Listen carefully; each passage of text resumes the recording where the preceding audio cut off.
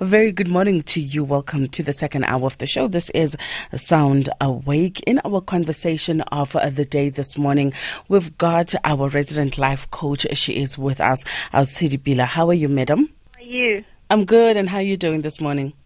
I am awesome. Well, you know, we always call this Tuesday, we call it Tuesday, CHOOSE, a day of choosing and making choices. All right. And I see that today we're talking about something very similar. We're talking about, what you would say to yourself if you're writing a letter to yourself. And you've written one for us here. And I'm going to start off with just reading the first line or two. You're saying, a letter to myself. I see how you've been looking over your shoulders and making smaller steps because you've been told that the big steps are for other people. Firstly, I want to encourage you to embrace all of the fears and inner struggles you are facing at this moment. You had to go through that mountain for a reason. Whether it feels like it was just or not, you cannot change it now.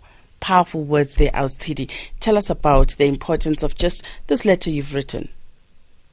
So this letter, I sort of, it represents the part of my life where I was, stepping smaller because I thought, there's always a reason why we think we can't do something. Either I'm too old to change a career, or what would people say? Oh my gosh, what if I lose what I have? You know what I mean?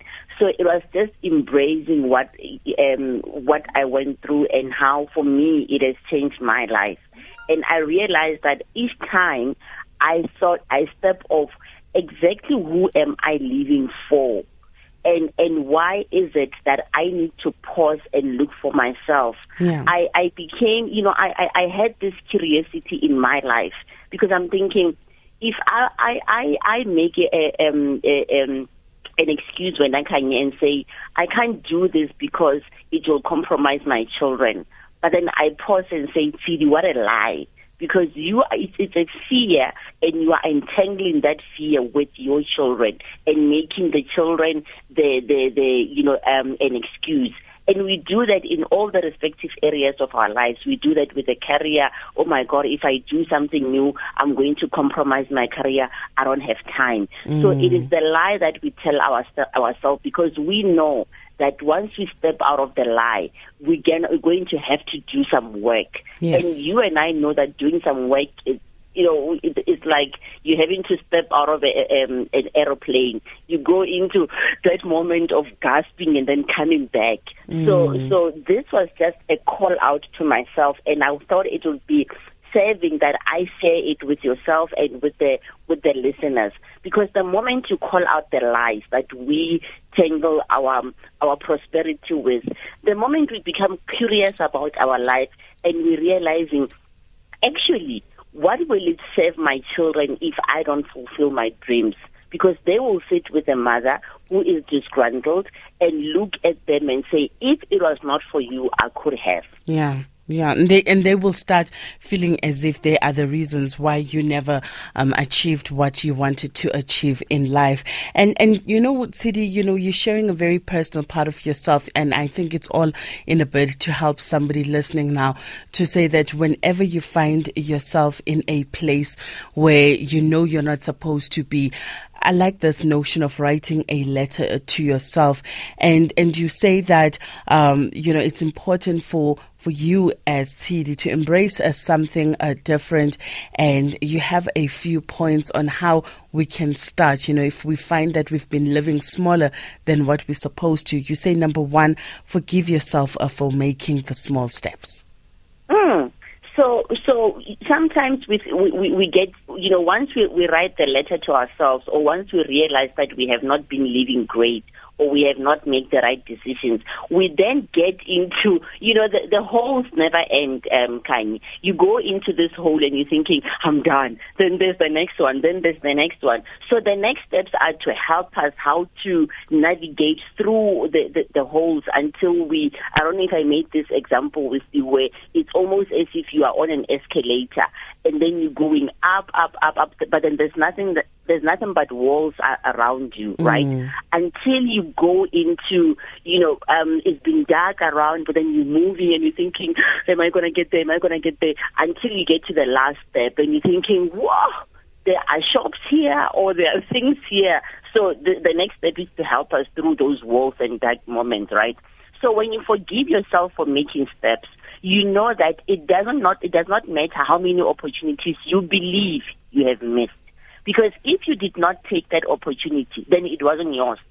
Therefore, you did not miss it. Because it was never yours. No, it wasn't yours. That is why you didn't take it.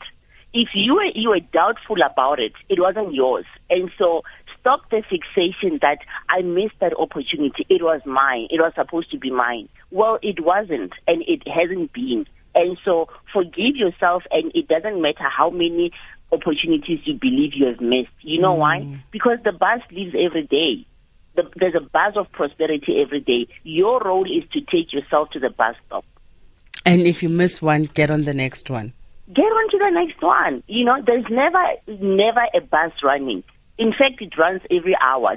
Your bus is that moment when you say, it's the time for me. This is the time for me. That's your bus. And each time you realize that this is the time for me, you stand up and then you get yourself to the bus stop. There you go. As simple as that. Number 2, write what it is you love about yourself. What if you lost that which you love about yourself? Don't we all get fixated with something about us where we think, this is me? I'm a great speaker. This is me. And so I always say that is great.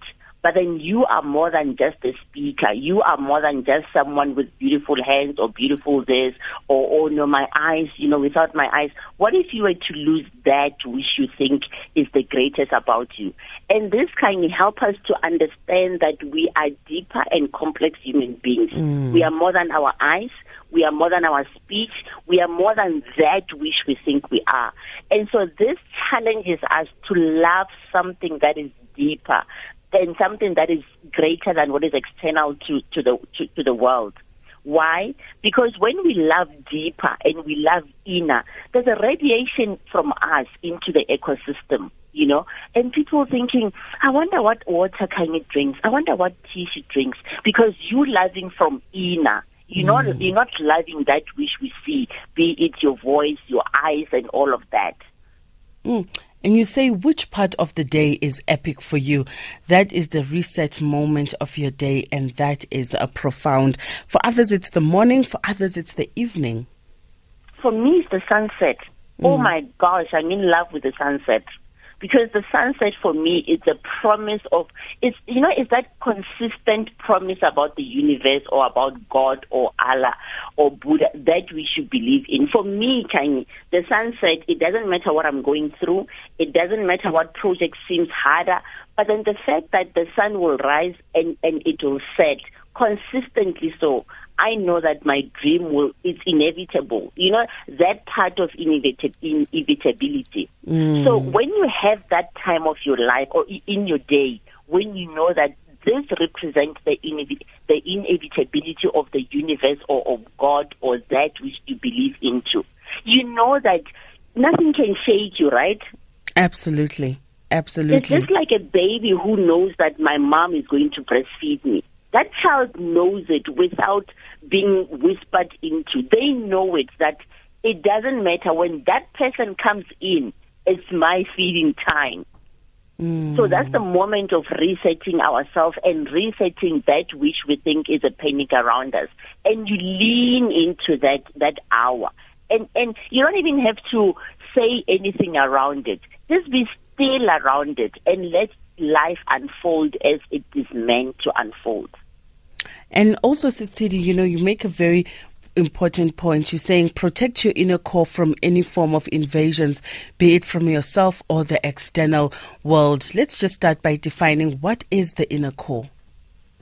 So the inner core is this place where you sort of, I call it sometimes your ICU. Is your clean place. It's the place that even you go with it. You wear gloves when you step into that place. It's the place where let's say all is done. Your house is demolished. Nothing is done. Literally, you can step into and you find peace. That's where your inner peace lies. And that inner peace is not dependent on the bank account. It's not dependent on the friends. It's the inner core that is clean, like the flowing river inside of you. And so that part needs to be worked on. We all have it, but we've just become lazy to work on it because it's hard work. Is that place kind of where you say, you can take me into a desert.